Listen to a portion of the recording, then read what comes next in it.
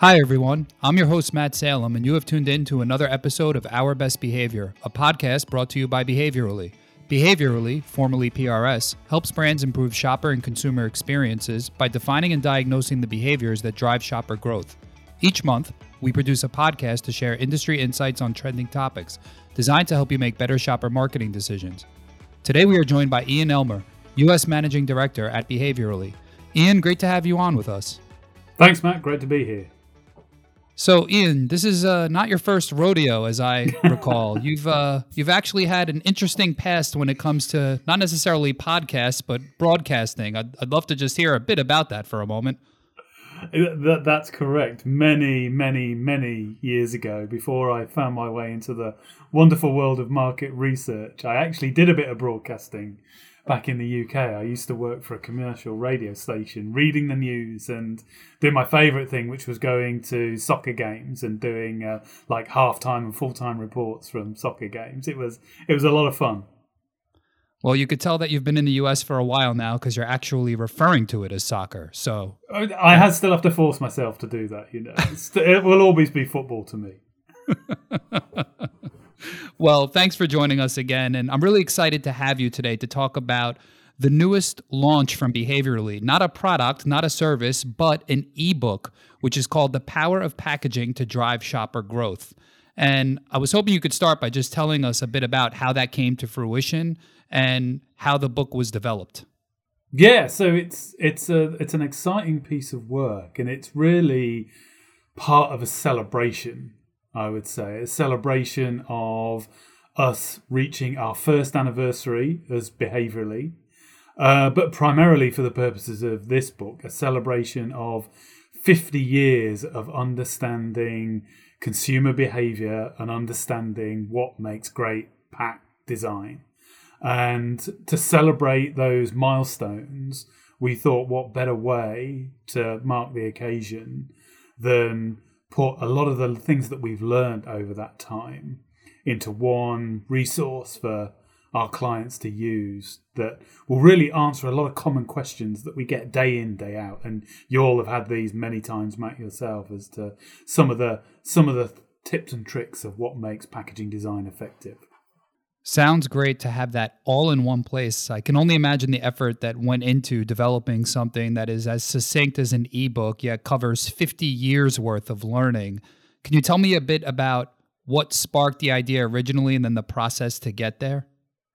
Yeah, so the original spark really was kind of like an acknowledgement that we get asked the same questions quite a lot of times by different clients, and we have a lot of knowledge from our database. We've got a huge database of pack designs from which we've been able to really learn a lot over 50 years in terms of what works and what doesn't work.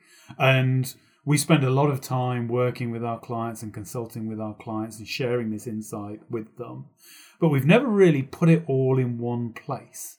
Never really consolidated it all into one compendium that people can use as a reference guide to answer those common questions that always come up. So that was the spark, really, was kind of like this. We've got this celebration coming up. Let's mark it by putting all that information, putting all that insight in one place and sharing it with everybody so that they can use it as a reference guide.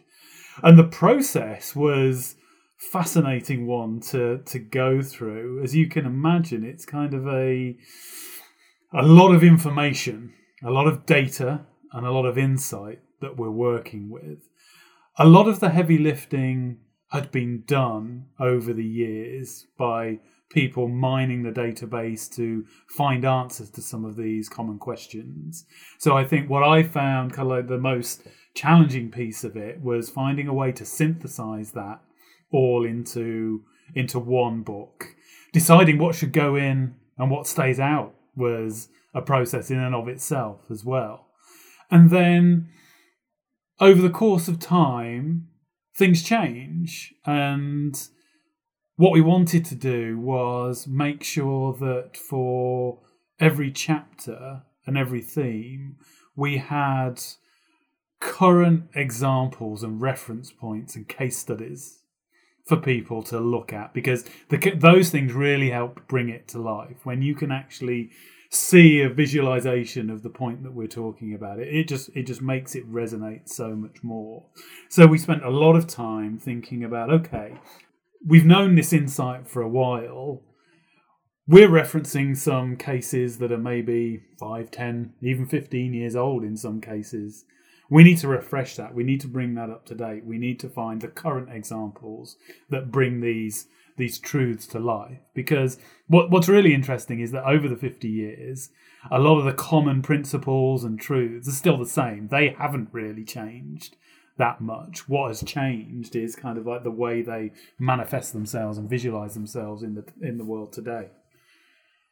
Yeah, that makes a lot of sense. And I think in being here for quite a bit of time myself, I've seen that over time, that the truths are there, the truths remain. There's just a need to think about the way that we're communicating them in today's day and age to our clients.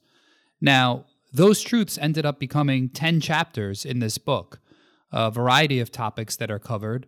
Some of them that I particularly enjoyed when I was reading through the book was one about 4 S's, which is really the 4 key principles that become an underlying theme and an underlying premise throughout the book, which is to be seen, shoppable, seductive, and selected.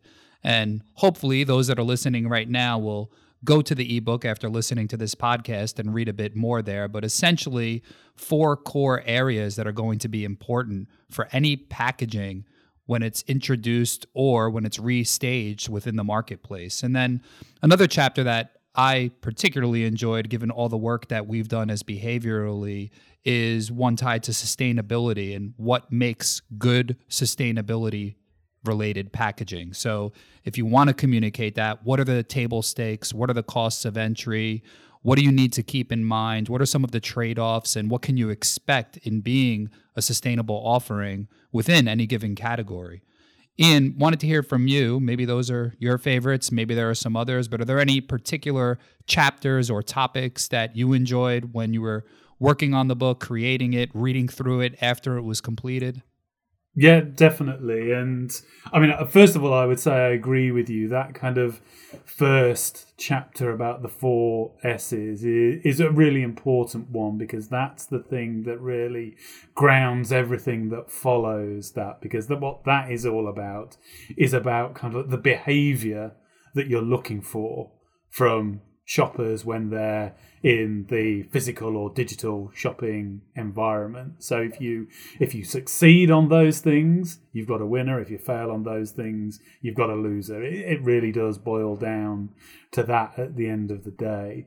But I think for me, my personal interest with some of the chapters is probably tied a little bit to my background in the industry, which was a lot in brand and communications research. And one of them is the chapter that's on colour, and the whole concept of colour being a really distinctive asset for your product on the shelf, and something that people are instantly attracted to, and is a real heuristic, a real mental shortcut for the shopper in making their purchase decision. So I love that chapter because it goes into depth about how when you change colours, the risk involved in that is that you disrupt those distinctive brand assets, so that you're taking away some of those mental shortcuts.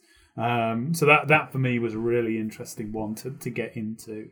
And the other one that fascinated me as well is the chapter that's really focused on kind of what we call evolution versus revolution, which is kind of like, how far do you take a pack design? If it's a restage of an existing product, an existing design, how far can you really push the envelope? And if you're a new entrant into the market, what can you do that's pretty radical to disrupt the category and really give yourself visibility on shelf and create a name for yourself? And again, a lot of that is tied down to the extent to which you're brave enough to change what you've relied on for so long in the past, and really break with convention and push the envelope. And there's a really high risk, high reward mechanism at play there.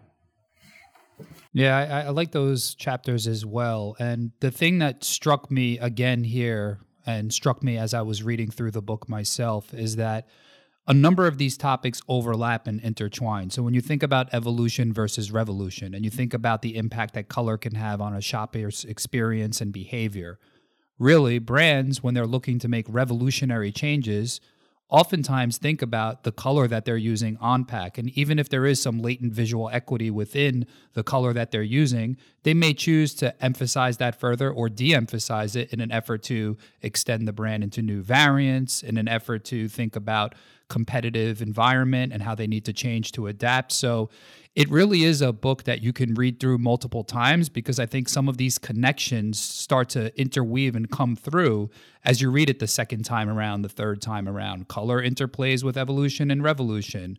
Both are tied into being seen, shoppable, seductive, and selected. So it's worth flipping through as a reference, but it's also worth reading cover to cover and rethinking through the various chapters and how they interrelate to one another.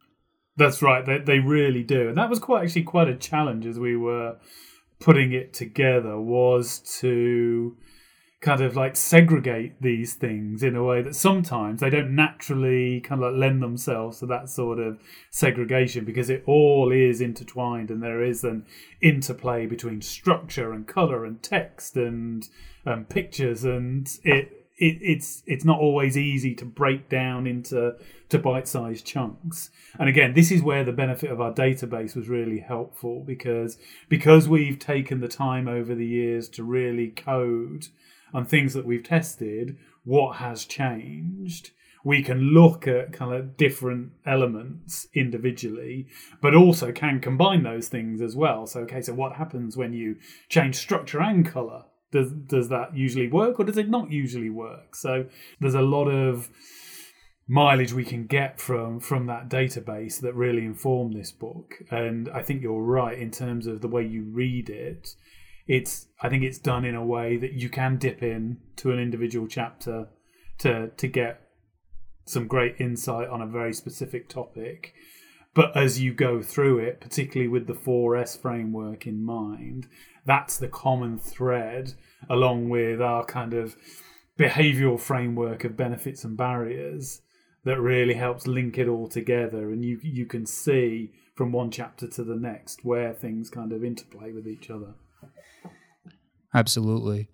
In mentioning the database, 30,000 designs in the database, 15 million shoppers in the database. Who had the luxury of going through all of this data? And I wonder, was there any help from AI?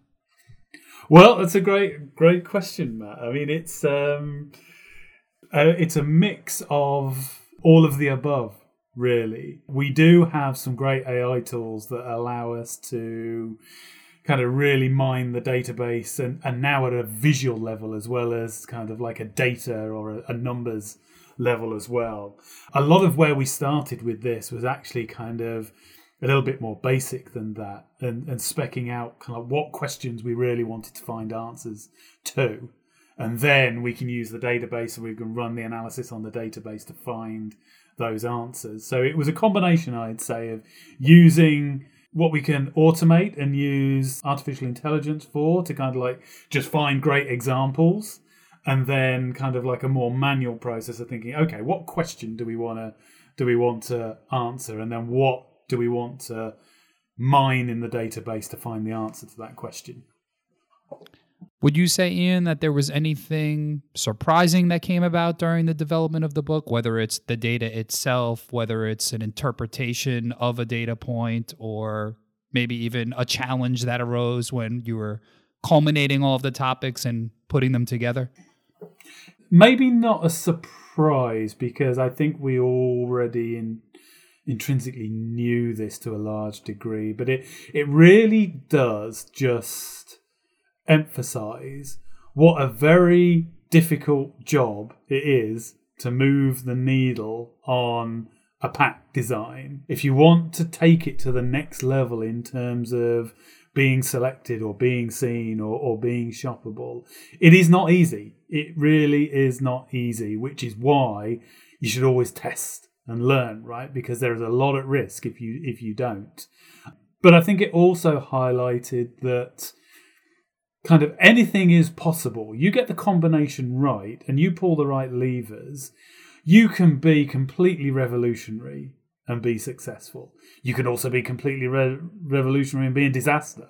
But all outcomes are possible, and the database confirms that, right? That you with the right thought and the right learning and the right insight directly from the shopper, you can achieve anything that you want to achieve. You just have to do it diligently and thoroughly and be cognizant of the levers to pull that are going to work in your favor and the levers to kind of leave alone, if you like, because if you change them, they're going to be too disruptive and cause you problems. Yeah, well said. And I've long had conversations with our clients around the potential for packaging to have such a significantly positive impact. Yet, on the flip side, you have to be very careful because small changes even can make big differences. And we want to make sure that we're protecting our brands, that we're protecting our visual assets when we're changing them in evolutionary or revolutionary fashion. And it's very hard to drive behavioral change when we're looking at packaging in isolation as the sole variable of change within our research. There's no other support in terms of marketing, advertising. At that point, we're really trying to isolate the impact of packaging. So it can be difficult for brands, but it can be achieved at the same time. It can, and the last chapter is an interesting one because that's about avoiding the pitfalls of packaging design. And one of the kind of like the things that always makes me smile is that we don't always ask the question at the start, why are we doing this?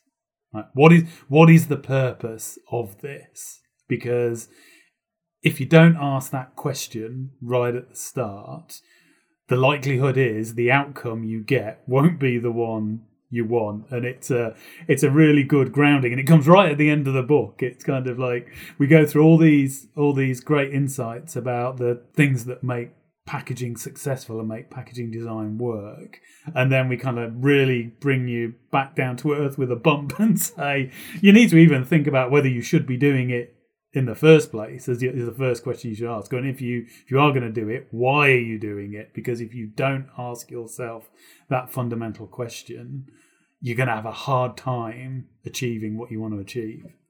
Sure. Well, as I try to visualize our audience's reactions listening to the podcast right now, I see a lot of pent-up demands for the book. Where can they get the book? How do they get the ebook? Well, they can go to our website, behaviorally.com, and they can access it there.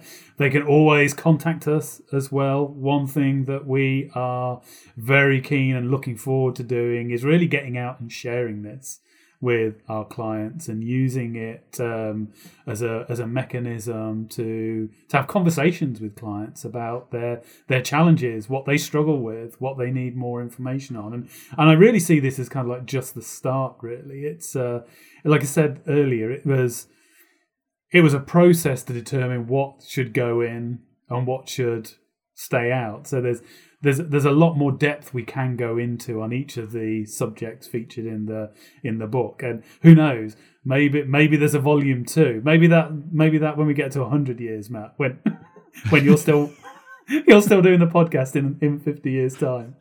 God willing, I will be. Well, I always like to end and close with some random sort of question. And I guess for you, I'll harken back to the very beginning of today's conversation and ask, what was your favorite broadcasting experience aside from what is now your favorite broadcasting experience, which is appearing on the Our Best Behavior podcast? This is certainly the pinnacle of my broadcasting career. That is absolutely true. Before that, I'm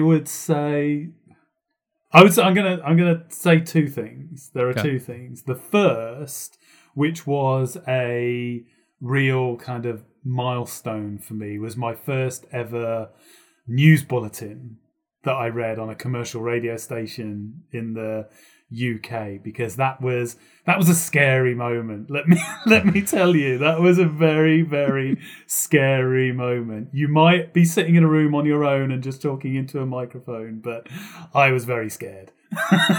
Was that on the BBC or where was that? No, sadly not. No, it was commercial radio, a local radio station in the UK near my hometown. So I never reached the heady heights of the BBC, sadly. So that was the first one, and the second one was something that really plays into my passion for football or soccer, as we were talking about it earlier. And I had the opportunity to do match reports for the team that I support, a team called Coventry City. And by doing that, I got to interview some of the players, interview the manager, and I was like a kid in a candy shop. That was just the most amazing experience for me. It was something that had never been beaten until today, and this podcast. You are too kind. Thank you, Ian. And Coventry City sounds a lot better than being a Mets and a Jets fan, but I'll stop there. Well, I'd like to thank everyone for listening to Our Best Behavior and tuning in today. I'd like to thank our guest, Ian. Ian, thanks a lot for coming on and talking with us about the book. And to our audience, we'll catch you next time.